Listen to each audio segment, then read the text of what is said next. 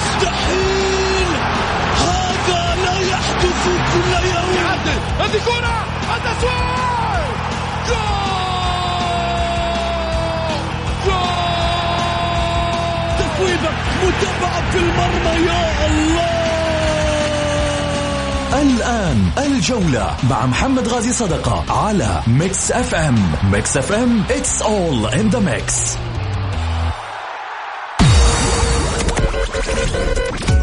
هذه الساعة برعاية موقع شوت. عيش الكورة مع شوت.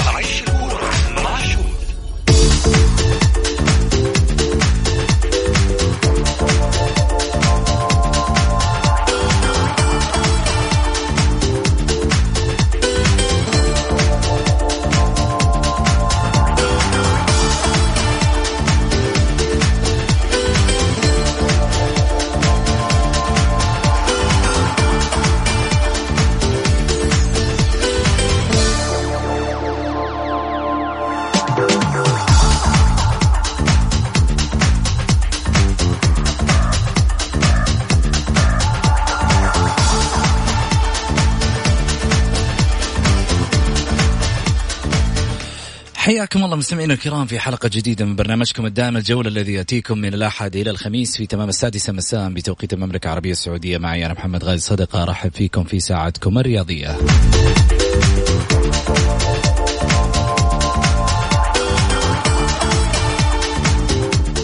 في ساعتكم الرياضية بإمكانكم المشاركة عبر واتساب 0548811700. تقدر ترسل رسالتك باللي تبي تقوله على الواتساب، وتقدر أيضا ترسل مشاركة بالجولة، وأكيد نتواصل معاك من خلال الحلقة في فقرة اتصالات الجولة.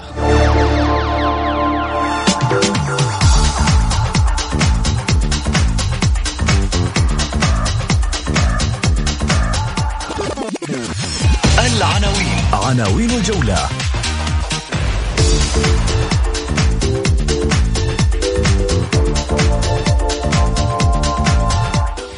في الرياض، هل رأى الحب كمارا؟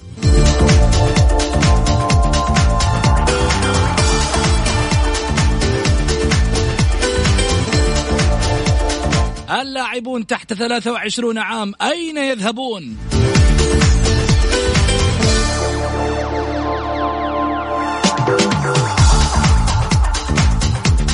لغة البيانات الصادرة عن الإدارة الاتحادية ظاهرة صحية أم أنها تعكسها شاشة العمل الإداري؟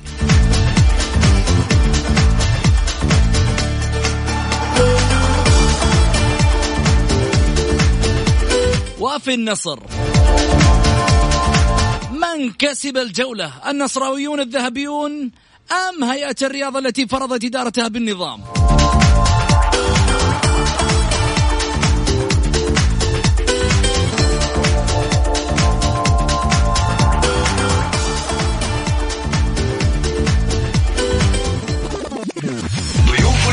ضيوف الجولة.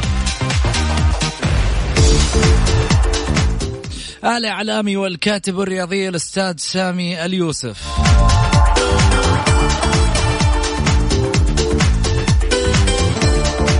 صحيفة الجزيرة طبعا، كذلك أيضا الإعلامي والأستاذ علي معيض رئيس القسم الرياضي بصحيفة البلاد.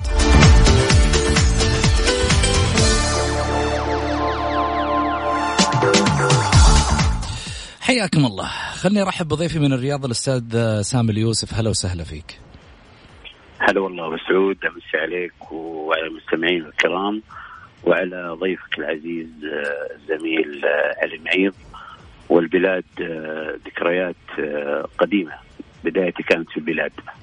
بداية جميلة. عاد اليوم التحدي بين الماضي والحاضر، ها؟ أنا حاضر على طول. طول لي بعمرك. أول شيء أستاذ سامي، طبعا نتشرف فيك. أحدى إضافات الجولة المميزة اللي في الحقيقة يعني نالت إعجاب كثير من النقاد الرياضيين، أولا المتابعين للبرنامج، وكذلك أيضا متابعي برنامج الجولة من الجمهور. خليني الله يطول بعمرك، خليني أرجع في حديث معاك من بداية اللحظات الأولى. طبعا اليوم خرجت بخبر أنت عشان نقول أنه هذه مصادرنا اليوم تعتمد على يعني ناس تبحث عن سرية الأخبار وعن المصادر القوية. الأستاذ سامي اليوسف أول ما نطلع الخبر حق الهلال يتفق مع كمارة والحسم في الساعات القادمة. السؤال اللي يطرح نفسه، مخلصين ولا شلون؟ والله الصراحة يعني التميز يكون للجزيرة عشان ما نكون أكيد أكيد.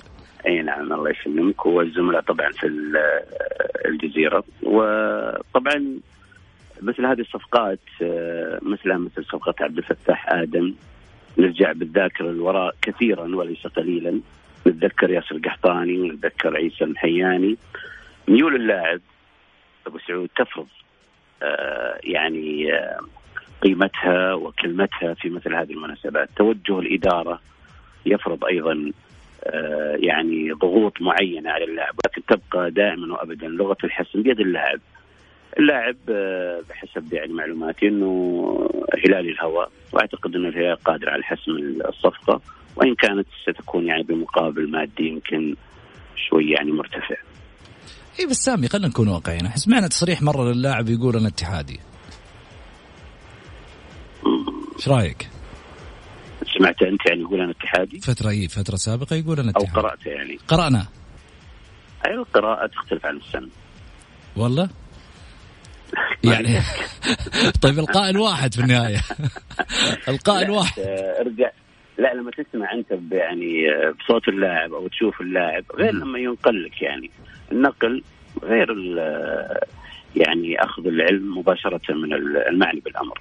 عموما يعني تقصد أنه قد يكون في طيات الحديث شيء ثاني يعني؟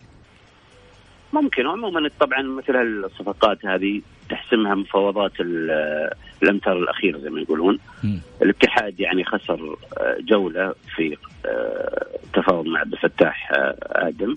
قد يدخل بثقله في هذا الموضوع وقد يكسب، ليش لا؟ لكن أنا أقول لك دائما الحسم يكون تكون الكلمة فيه لميول اللاعب وهو اللاعب ورغبة اللاعب. أنا واثق من رغبة اللاعب. يعني واثق من رغبة اللاعب أنه بتكون في الهلال. أنا بحكم معرفتي طبعا، لكن ما تدري وش يصير طبعا، الله أعلم. ورجعت لك بالذاكرة يعني إلى التاريخ. يعني كلنا نتذكر ياسر القحطاني وكلنا نتذكر العرض الكبير اللي كان مقدم على الأستاذ منصور بلوي وكيف حسمت الصفقة للهلال برغبة ياسر نفسه يعني. وأيضا عيسى المحياني وكيف كانت المبالغ الكبيرة المقدمة من نادي النصر، وفي الأخير اتجه للهلال حسب رغبته. طيب والكلام اللي قاله جاسم الياقوت؟ أنا كنت حاضر وشاهد في تلك المرحلة. يعني القادسية كانت تتمنى كإدارة أن يتجه الاتحاد، الوحدة كانت تتمنى أن يتجه اللاعب للنصر، لكن رغبة اللاعب هي التي فرضت. طبعا ما أدري ايش تقصد بكلمة جاسم ياقوت، يمكن أمور أخرى، لكن هو نفى إذا كنت تقول يعني أو تعني اللي بالي بالك يعني. لا مش عن اللي بالي بالك، هو طلع في حديث وبعد كذا نفى الحديث، وفي في أشياء ثانية في طيات الحديث، لكن خلينا نكون طالما أنه نفى خلاص كان شيئا لم يكن. جميل. خليني أسألك في جانب معين، هل تتوقع أن كانت الصفقة حقت ياسر القحطاني شعار أزرق من البداية، ولا كانت لابسة شعار أصفر وأسود وتحولت إلى شعار أزرق بعد ذلك؟ لا بالنسبة لياسر كانت الأمور واضحة يعني، وحتى عائلة ياسر والد ياسر، ومثل ما قلت لك كنت شاهد يعني يعصر في تلك المرحلة أنه الرغبة للاعب ولأسرة اللاعب وخاصة والده بالتواجد في الرياض واللعب للهلال. إدارة القادسية كانت تفضل، وعضو شرف نادي القادسية في ذلك الوقت حمد الزامل يعني كانوا يفضلون طبعا العرض الاتحاد. عرض الاتحاد كان مغري جدا وكبير. جميل. وكانت ثقة منصور بلوي في ذلك الوقت كبيرة، لكن مثل ما قلت لك إنه الأمور تحسمها رغبة اللاعب. يعني حتى مثل ما شفنا يمكن بيان الاتحاد صدر قبل فترة وقال لك إنه إحنا قدمنا عرض لإدارة التعاون وعرض يفوق عرض نادي النصر. تحسم الأمور هنا رغبة اللاعب، توجه إدارة النادي نفسها. جميل. عندنا تفاصيل كثيرة والله سامي اليوم شكله مثير للجدل، بس عموما هنروح الفاصل ونرجع ثاني مرة.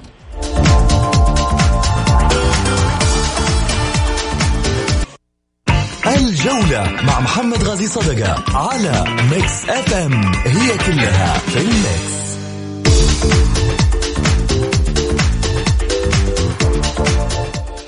حياكم الله، أرجع من جديد وأرحب بضيفي أيضا على الهاتف. طيب عبل ما يرجع معنا في الاتصال الأستاذ سامي اليوسف، خليني أرجع معاكم في الحديث القصة وما فيها.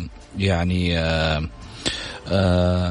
بالنسبة للأخبار اللي تواردت عن كمارة وتواجده في يعني أجندة نادي الهلال، أعتقد بأن هذا الخبر قد يزعج أيضا يعني الأندية اللي داخلة في الصفقة، بالرغم أنه الهلال يطمح في أن يكون هناك بديل آخر أيضا لخط المقدمة، باعتبار أن كمارة واحد من الهدافين المميزين اللي في الحقيقة يعني أضافوا الشيء الكثير لنادي القادسية، وكذلك أيضا للخط المقدمة بالنسبة لفترة تواجده في المنتخب السعودي بفترة من الفترات. أعتقد أنه إضافة كبيرة فيما لو حصل على خدمات نادي الهلال. أرجع أرحب من جديد بزميلي سامي اليوسف، هلا وسهلا فيك. هلا والله مسعود، حياتي سامي. خلنا نروح على جانب آخر ربما الحديث عنه يطول في مسألة أن يكون كمارة بالشعار الأزرق ودخول أيضا على خط المفاوضات، وهناك من يراقب أيضا الأهلي من خلف الكواليس ماذا سيحدث في صفقة كمارة. هل ممكن في وقت معين لإنهاء الصفقة بالنسبة للهلال؟ والله تعرف المفاوضات مثل هذه يعني ممكن في أي لحظة تحسم، ممكن في أي لحظة يتغير مسارها. يمكن اليوم فترة مسائية، غدا يكون في كلام آخر يعني. جميل. طيب نروح لموضوعنا الثاني، موضوع مهم جدا. هذا حديث الشارع الرياضي اللي في الحقيقة يعني أزعجنا كثير على مستوى المواهب، أزعجنا كثير إنه إحنا في النهاية قاعدين نشوف إمكانيات كبيرة فجأة تغيب عن الساحة. أين تذهب هذه المواهب؟ لاعبون تحت 23 سنة أين يذهبون؟ أين يلعبون؟ مشكلة بلا حلول، مستقبل غامض. يعني هذا الحديث الأهم للشارع الرياضي. بعد ما احنا يعني نبحث عن هذه المواهب وتخرج على الساحة الرياضية فجأة تختفي، إما ما راح أقول بفعل فعل، راح أقول بنظرية مدرب فنية، بإهمال بعض اللاعبين، في أسباب كثيرة ممكن نقول هي الرئيسية. لكن خلينا نكون واقعين، في بعض اللعيبة لا عنده إصابة ولا عنده أي مشكلة، فجأة تلقاه اختفى. مثال تركي العمار، هذا واحد من الأمثلة اللي موجودة على مستوى الكرة السعودية. في نادي الشباب واحد يحصل على أفضل لاعب آسيوي واعد، وفي النهاية يختفي، ما تشوفه حتى على ساحة نادي الشباب إلا في بعض المباريات. في النهاية وقع اللاعب لنادي الشباب، وفي قصة سايرة يمكن يعرفها سامي اليوسف، وأكيد أنه حيكون واضح معاي فيه، وإذا ما حب يوضحها هو شخصيا يمكن على ما يقولوا نطلعها. طلال الهويدي موجود أيضا، زميل لنا موجود في البرنامج أيضا شبابي، حيطلع بعض التفاصيل. لكن واقعيا في مواهب قاعدة تندثر في الكرة السعودية نحتاجها على مستوى كرة القدم. سامي. طبعا أبو سعود للأمانة يعني أنت قبل أسبوعين طرحت محور مهم جدا وموضوع مهم جدا يتعلق في عدد اللاعبين الأجانب، تقليصهم في الأندية السعودية من 8 إلى 7 في الموسم المقبل، إيجابيات هذا القرار وسلبياته. تحدثنا احنا تقريبا بشكل مستفيض عن الإيجابيات، وذكرنا على عجالة الأمور السلبية أنها يعني تعنى بجانب مستقبل المنتخب السعودي، سمعة الكرة السعودية، مستقبل الكرة السعودية وما إلى ذلك. أنا يعني أنت اليوم أيضا تتمم أو تكمل مثل هذا النقاش المهم، ونتكلم عن اللاعبين تحت 23 سنة. هذا موضوع خطير جدا، يمكن نقصد فيه تقريبا قبل ما نلوم اللاعبين حقيقة احنا نلوم هيكلة المسابقات. يعني احنا في السابق كان عندنا دوري محترفين في 4 لاعبين أجانب والباقي سعوديين، تقريبا 16 فريق في دوري تحت 23 سنة كلهم سعوديين. الآن عدد اللاعبين الموسم الماضي من 8، الموسم القادم أو المقبل هذا إلى 7 لاعبين أجانب بالإضافة إلى 2 مواليد، وأيضا إلغاء دوري تحت 23 سنة. هذا الإلغاء يهدد مستقبل مثل هؤلاء اللاعبين، يعني كأنك أنت قضيت عليهم، حولتهم إلى بطالة، حولتهم إلى يعني أنهيت مستقبلهم كلاعبين. طيب لو لاحظنا احنا مثلا في دوري، يعني اين سيذهبون هؤلاء اللاعبين؟ او مثل ما طرحت انت يعني سؤال مهم، هل ننظر الى دوري الدرجه الاولى؟ دوري الدرجه الاولى الان في عدد كبير من اللاعبين الاجانب. اوكي، نعم. تقريبا 7 لاعبين اجانب. طيب اذا ما في لهم فرصه، يعني مثل هؤلاء اللاعبين سيقتلوا او ستقتلوا دكه الاحتياط. انت عندك لاعب من 20 إلى 25 سنة، هذا هو اللي بيشكل لك يعني المستقبل أو نواة الكرة السعودية. صحيح. احنا لاحظنا مثلا في كأس آسيا قد المشاركة الماضية، لمسنا مثلا مدى الضعف أو مدى التأثير من خلال النتائج. المستقبل القريب سنلاحظ يعني الأشد والأمر بعد رحيل المجموعة الحالية من هؤلاء اللاعبين المنتخب الآن اللي يمثلون المنتخب أو يمثلون الكرة السعودية، بيرحلون. طيب المفروض اللي يغطي مكانهم أو يسد الفراغ هؤلاء اللاعبين اللي احنا نقصدهم. يعني اللي أقصده أبو سعود بغض النظر مثلا عن تقاعس هؤلاء اللاعبين، عن مثلا عدم انضباطيتهم، عدم التزامهم، أنت تتكلم عن كم كبير من اللاعبين. لاحظ أن مثلا 16 فريق أو 16 نادي، كم فيه من لاعب مميز؟ أضرب هذا العدد بال16، كم يعني حتوصل المحصلة نهائية. طيب بعدين وين مصيره هذا اللاعب؟ أين سيلعب هذا اللاعب؟ أنت مطالب كلاعب عشان توصل مرحلة معينة من العطاء والتميز من 30 مباراة مثلا في الموسم. أنت ما أنت قادر تلعب يمكن حتى ولا مباراة شاملة. طبعا أتكلم 30 مباراة 90 دقيقة. نعم. ما أنت قادر تلعب مثلا الوقت هذا الكافي. هذه مشكلة كبيرة. طبعا في حلول، لكن إذا نخليها يعني للدقائق القادمة يعني. طيب لو يعني سر الاختفاء هذا، اختفاء هذه المواهب، اندثارها فجأة كذا على ما يقولوا تختفي هالموهبة. أنا ضربت لك مثال على تركي العمار، أنت تعرف إيش قصتها أكيد. أنا بترك الكلام الفراغ، يعني هو يتحدث معك باستفاضة. طيب هذا هروب اسباني أنا راسم. ترى أنت مراوغ معروف من يومك، مراوغ ما شاء الله مثل الغشيان. كويس. بس أنا طموحي ثنيان يعني. لا شوف أنت هداف، الغشيان معروف إنه هداف، بس عاد في التسحيب أبو يعقوب شيء ثاني. لا بس يوسف بقى في الهلال، يعني ما راح غير الهلال. جميل. أنا فضل البقاء في الهلال. طيب جميل. خليني أسألك على جانب يعني هذه الأسماء اللي كنا نطمح باستمراريتها في ملاعبنا السعودية، فجأة توقفها عن النبض في الملاعب السعودية. السبب الرئيسي شوف أبو سعود، عشان نكون منصفين، في دور أو جانب للهيئة. مثلا أعلن يعني من قبل الهيئة أنه في المجموعة من اللاعبين سوف يتم إرسالهم للانخراط في يعني برنامج في أوروبا يعني أشبه ببرنامج الأكاديميات، تطوير مستوياتهم والعودة مستقبلا. لكن هذا لا يكفي. أنا مثلا إني أجمع مجموعة زي برنامج الأكاديميات، يعني إني أجمع مجموعة من اللاعبين في سن أو في مرحلة معينة وأثقفهم مثلا في الجانب التوعوي أو التثقيفي، التغذية، المحاضرات، الأمور في التحكيم، تدريبات. لكن المحك الرئيسي حتى لو تشوف أنت الدوريات المتطورة واللاعبين السوبر ستارز، تلقاه إذا جلس احتياط على طول، بغض النظر عن المادة والملايين اللي يتقاضاها أسبوعيا مثلا كأجور في الدوريات العالمية، تجده يبحث له عن فريق آخر، يقول أنا أبغى ألعب أساسي. يعني أنت تقتله في دكة الاحتياط، أو عندما يكون أسيرا لدكة الاحتياط تبدأ الموهبة بالتلاشي. مثلا جربنا في الموسم الماضي احنا يعني قدمنا مجموعة من اللاعبين للعب في الدوري الأسباني. طيب وش العائد اللي جالنا؟ هو ما لعب كثير يعني هذا اللاعب. في اقتراحات، في حلول. أنا من وجهة نظري إذا تسألني ممكن أعطيك إياها، ممكن في حل أو حلين. أتمنى حقيقة أنه عبر المنبر هذا أنه يصل صوتنا المسؤولين والمعنيين بالأمر وصناع القرار في الاتحاد السعودي لكرة القدم والمعنيين في الهيئة، أنه يأخذ فيه مثلا أبرز المقترحات. يعني إحنا يمكن نستثمر دوري الدرجة الأولى، بحيث إنه إحنا ليش نخلي دوري الدرجة الأولى يعني مسرح للاعبين الأجانب؟ إحنا نكتفي مثلا بدوري المحترفين الأساس اللي هو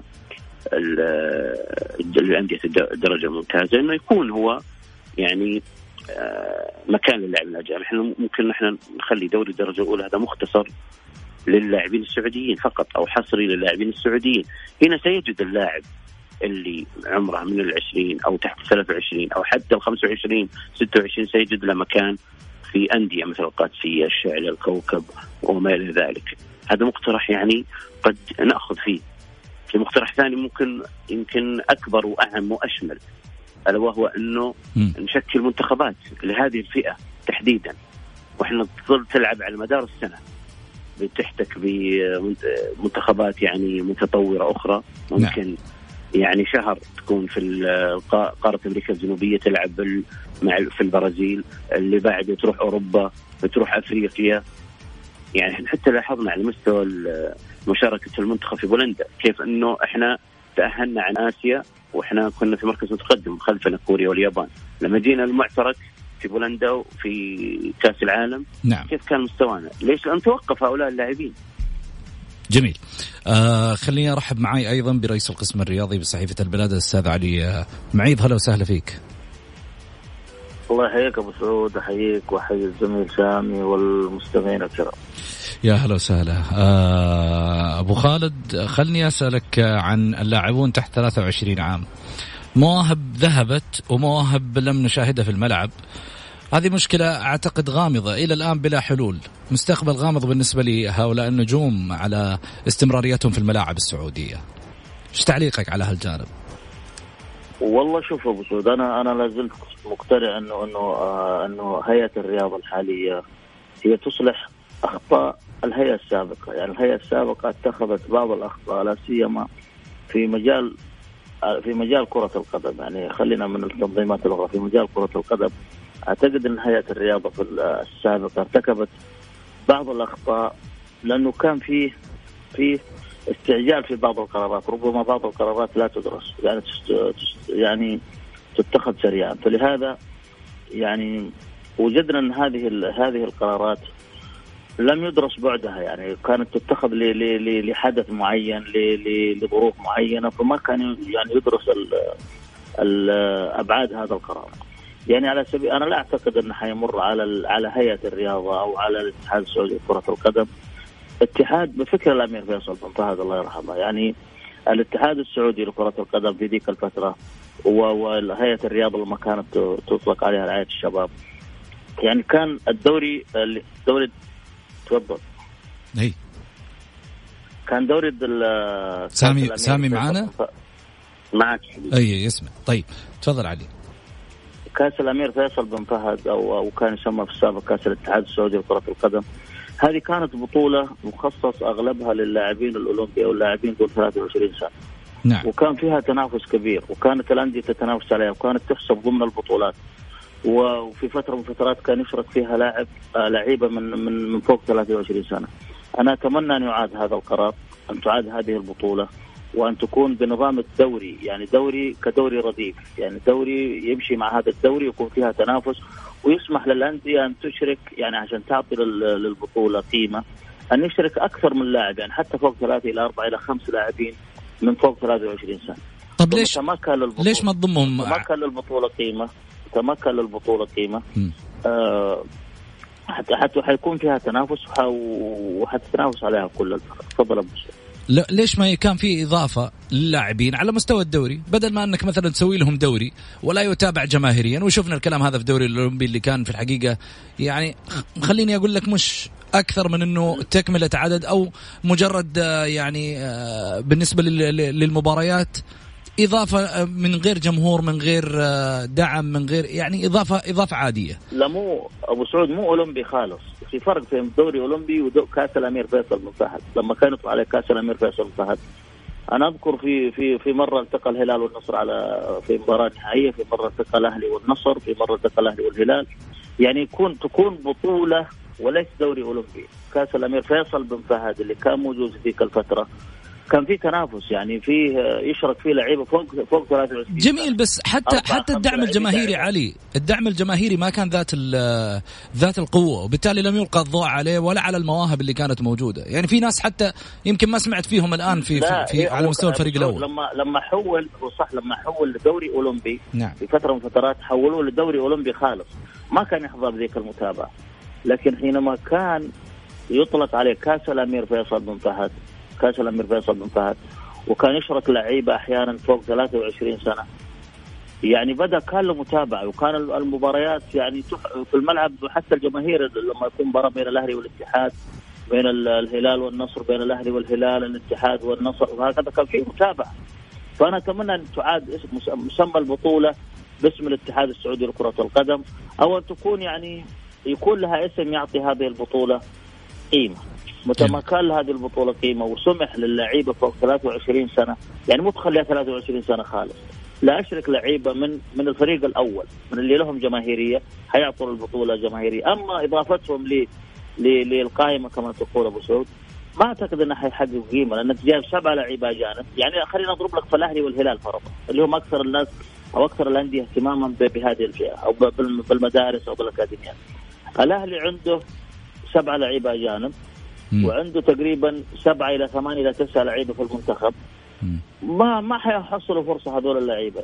إذا كان في لعيبة، يعني أنا أقول لك في العام الماضي حسين المقهوي وهو في المنتخب ما كان يلعب في الأهلي، وهو لاعب أساسي في آخر تشكيل المنتخب.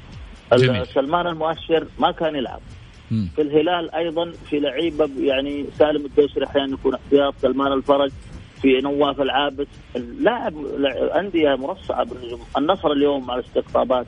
فأنا أشوف إنه أفضل شيء عادة كأس الأمير فيصل بن فهد. جميل. ولو بمسمى آخر، يعني ربما هم يعني عشان ما تكون هناك أسماء لبعض البطولات فأي اسم آخر يعني. جميل. حنطلع فاصل قصير، ولكن بعد الفاصل حنسأل علي نقول له هل رأى الحب كمارة؟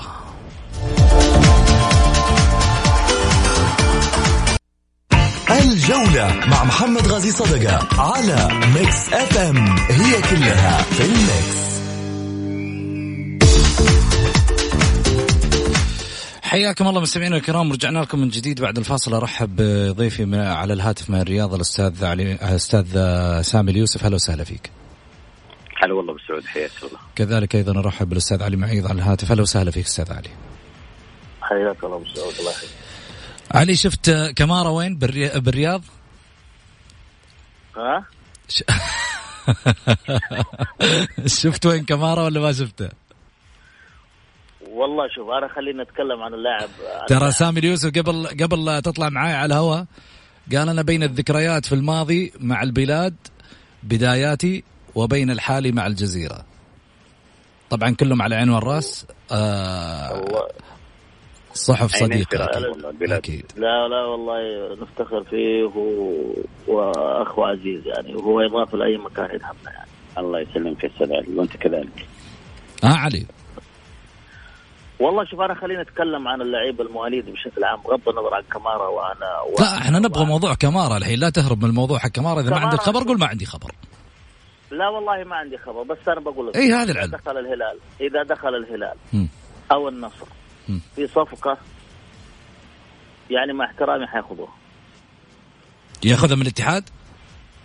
من الاتحاد اليوم ليس الاتحاد كالماضي. الاتحاد اليوم فيه تردد في اتخاذ القرار، فيه يعني حتى يعني قوة الإدارة أمام الجماهير، أمام الإعلام. ما هي بقوة الإدارة في السابق، أيام منصور بلوي، أيام المرحوم أحمد مسعود، أيام حتى لؤي ناظر. يعني كان رجل يعني عنده قدرة على اتخاذ القرار. الآن أنا عندي إحساس، ربما أكون مخطئ، ربما أكون مصيب، الحقيقة ما عندي معلومة دقيقة، لكن أعتقد أن إدارة الاتحاد تدار من الخارج. وخلينا أكون أكثر وضوح، ربما نواف القيرن هو من يدير الاتحاد اليوم.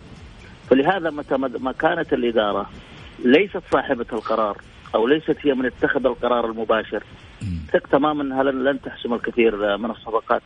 اي بس دقيقة، لأن دائما الرجل اللي عنده المادة هو من يتحكم في القرار. جميل. انت الحين تقول نواف المقيرن، هذا بناء على ايش؟ عندك مصادر فيها؟ لا والله مو مصادر، بس حسب آخر كلام سمعت انه هو كان يدير المفاوضات في أو هو من كان متكفل في صفقة اللاعب اللي راح للنصر المواليد اللي هو عبد الفتاح آدم. عبد الفتاح آدم. طيب ما سمعت كذا يعني. أوكي. فلهذا فشلت الصفقة. دائما النادي اللي يدار بأكثر من إدارة لن ينجح. ايش رايك سامي؟ والله يعني في ايش رايك بالضبط؟ تحدد لي يعني. ايش رايك في الكلام اللي قاله علي؟ والله يمثل وجهة نظره، لكن طبعا بس اكيد عندك مصادر. وقال يعني ليش قالوا يعني اذا دخل الهلال او النصر حيروح لهم مع احترامي؟ ليش قال مع احترامي؟ طيب يعني كانوا زعلان يعني. لا في نقطة معينة. في نقطة معينة فعلا. تفضل علي، وضح وجهة نظرك وانا اقول لك. خليني اتكلم. لا شوف، لا انا اتكلم انه الهلال والنصر اقوى في حسم الامور. يعني ما عندهم دائما رئيس النادي هو صاحب القرار. انا لما اسمع في يوم من الايام ان الهلال رئيس النادي ليس صاحب الصوت الاقوى، وحتى النصر في السنوات الاخيره الامير فيصل بن تركي، السعود السويلم الان، يعني دائما هم من صاحب القرار. انا اللي ملاحظه وهو ليست معلومه، لكن ملاحظ ان اداره الاتحاد ما هي بديك القوه اللي كانت في سنوات ماضيه. فلهذا يعني صفقه تحسم الى يعني ما بقى الا التوقيع تقريبا، وشوي نكتشف انه كل الامور اللي قيلت ما هي صحيحه، وانه الاتحاد يصدر بيان تصدر الامور. الكلام المفاوضات ما هي كلام، المفاوضات عقود، اوراق رسميه، مفاوض يذهب الى مقر النادي الاخر، هذه المفاوضات. اما مكالمات شفويه وما شابه هذا ما اعتقد انه اداره يعني بامكانها ان تحسم صفقات سواء كمارا او قبله عبد انا ماني راضي آدم النصر. طب خلينا نكون واقعيين.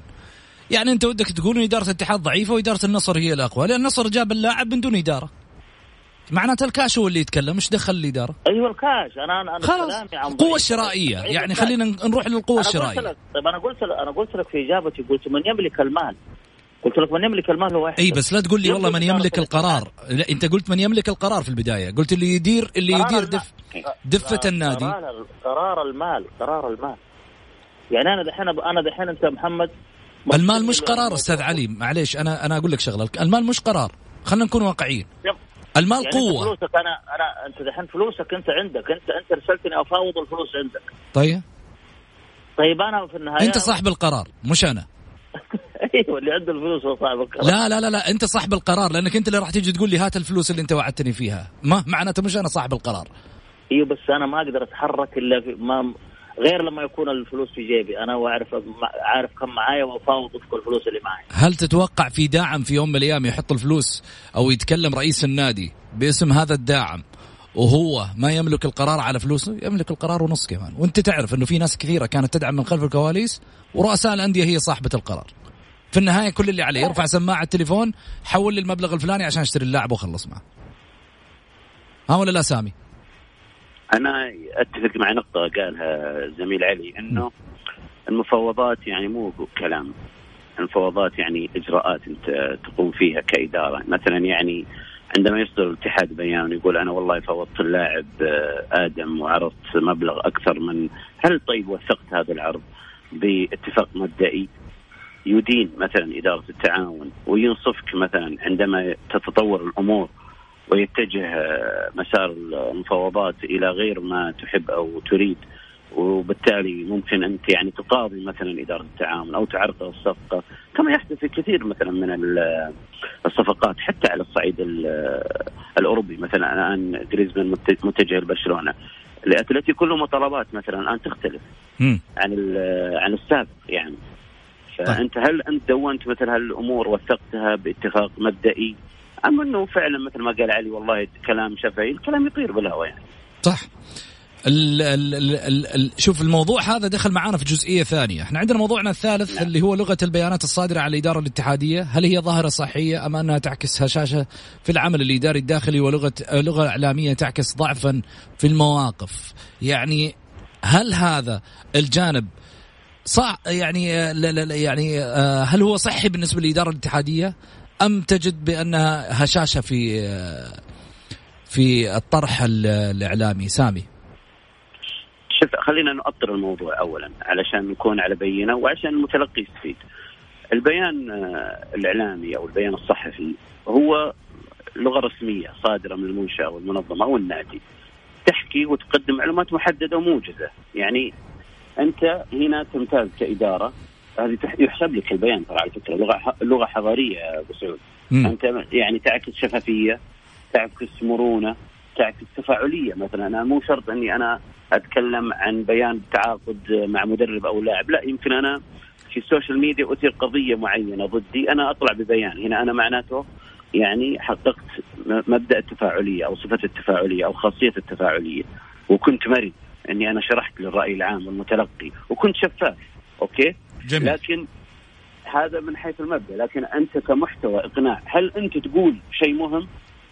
هل أنت تكون مقنع؟ مثل بيان الاتحاد الآن. بيان الاتحاد أوكي، أنت طلعت بيان في البداية وتحدثت عن المفاوضات وما يدور في حول الفريق الأول في مرحلة الإعداد والصفقات والتنازع اللاعبين، هذا البيان الأول. طلعت بعد يعني ما طار اللاعب عبد الفتاح آدم من يديك وطلعت ببيان. أنت هنا كويس، لكن إيش اللي قلته في البيان؟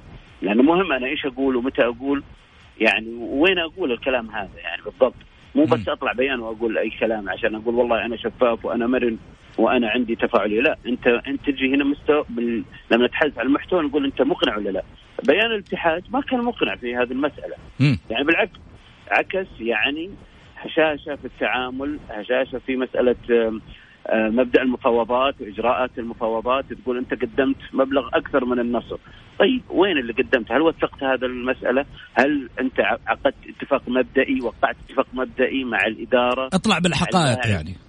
نعم، هنا أنت تكون مقنع لي كاتحادي، لأنك أنت تخاطب أول شيء المتلقي الاتحادي قبل المتلقي يعني الغير الاتحادي والإعلام.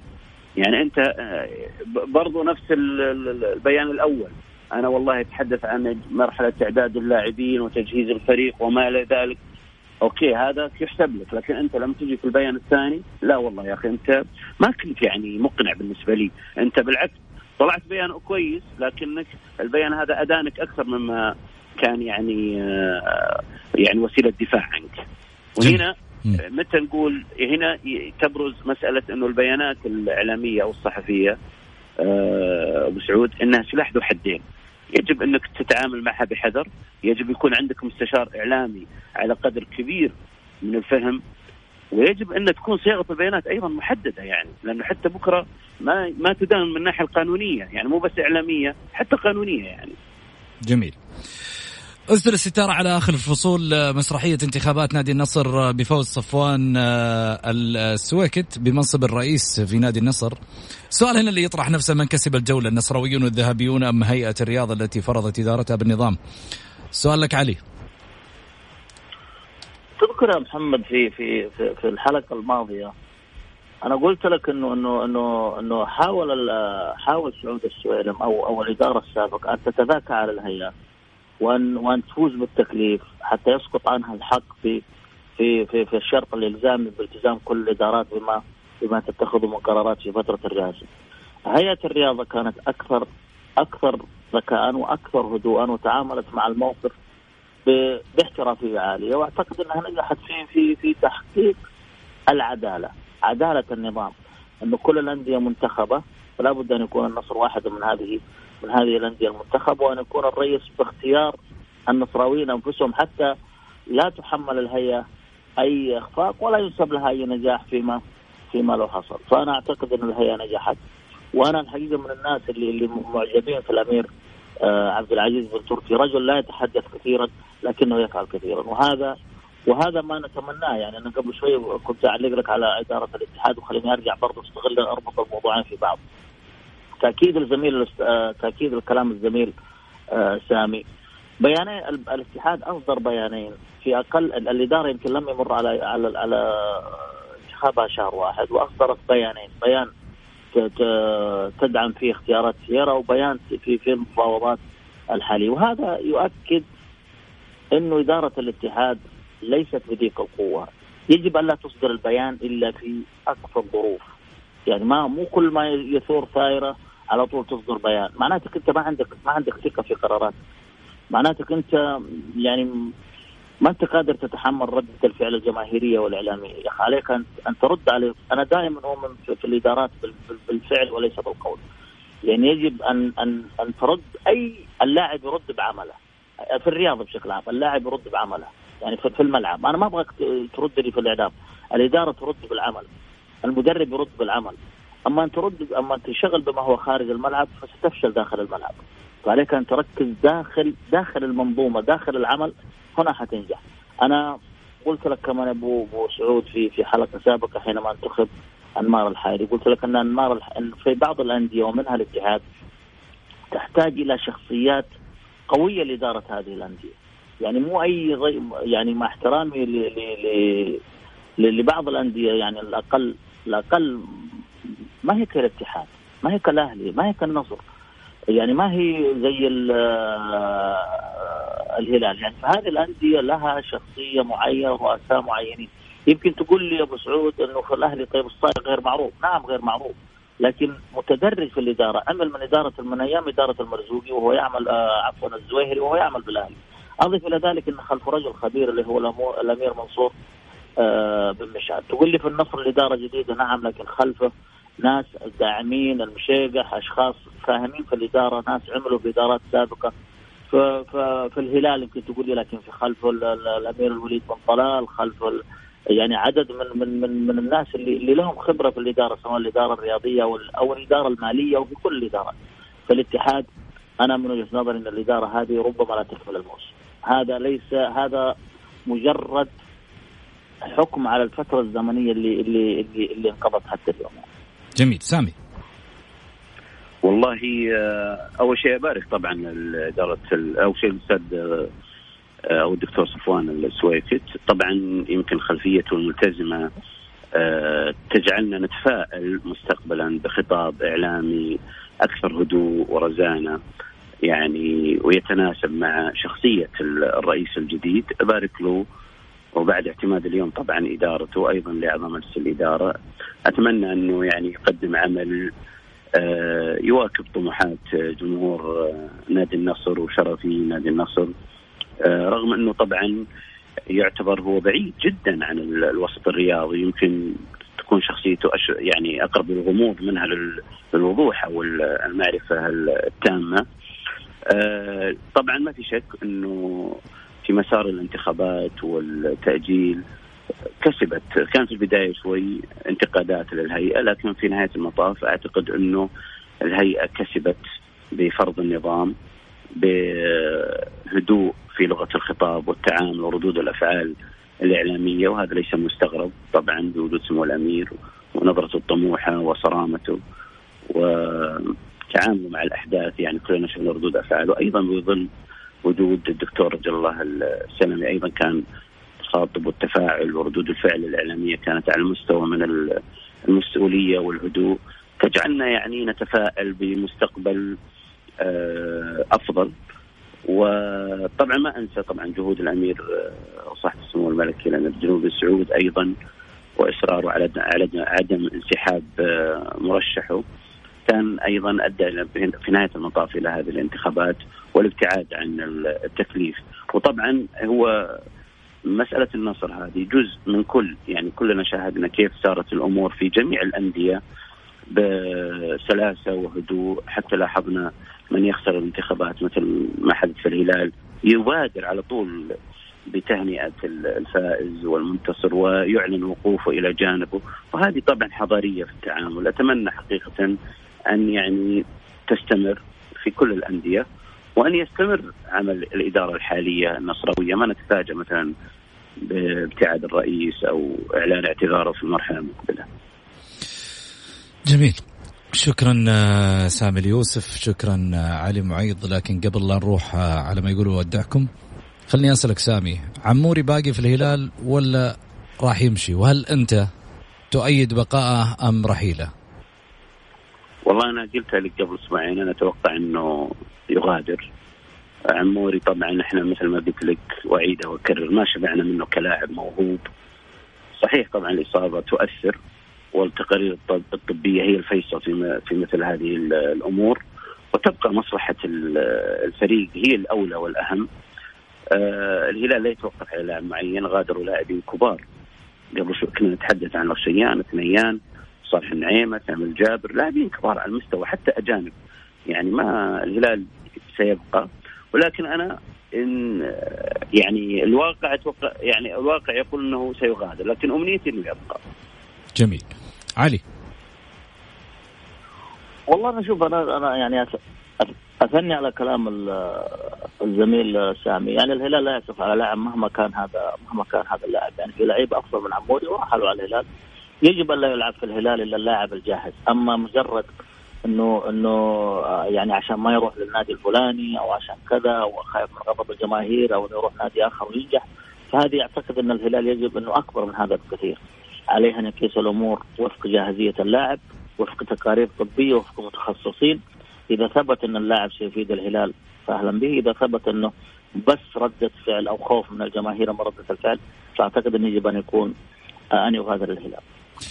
شكرا علي، شكرا سامي، يعطيكم ألف عافية في تواجدكم معنا في حلقة اليوم. خليني أروح طبعا لختام حلقتنا، ولكن قبل ما أروح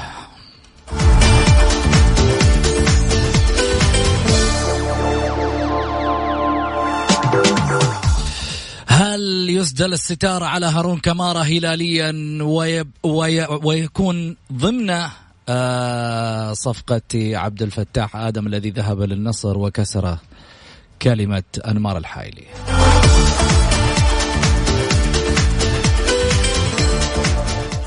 Mix FM, it's all in the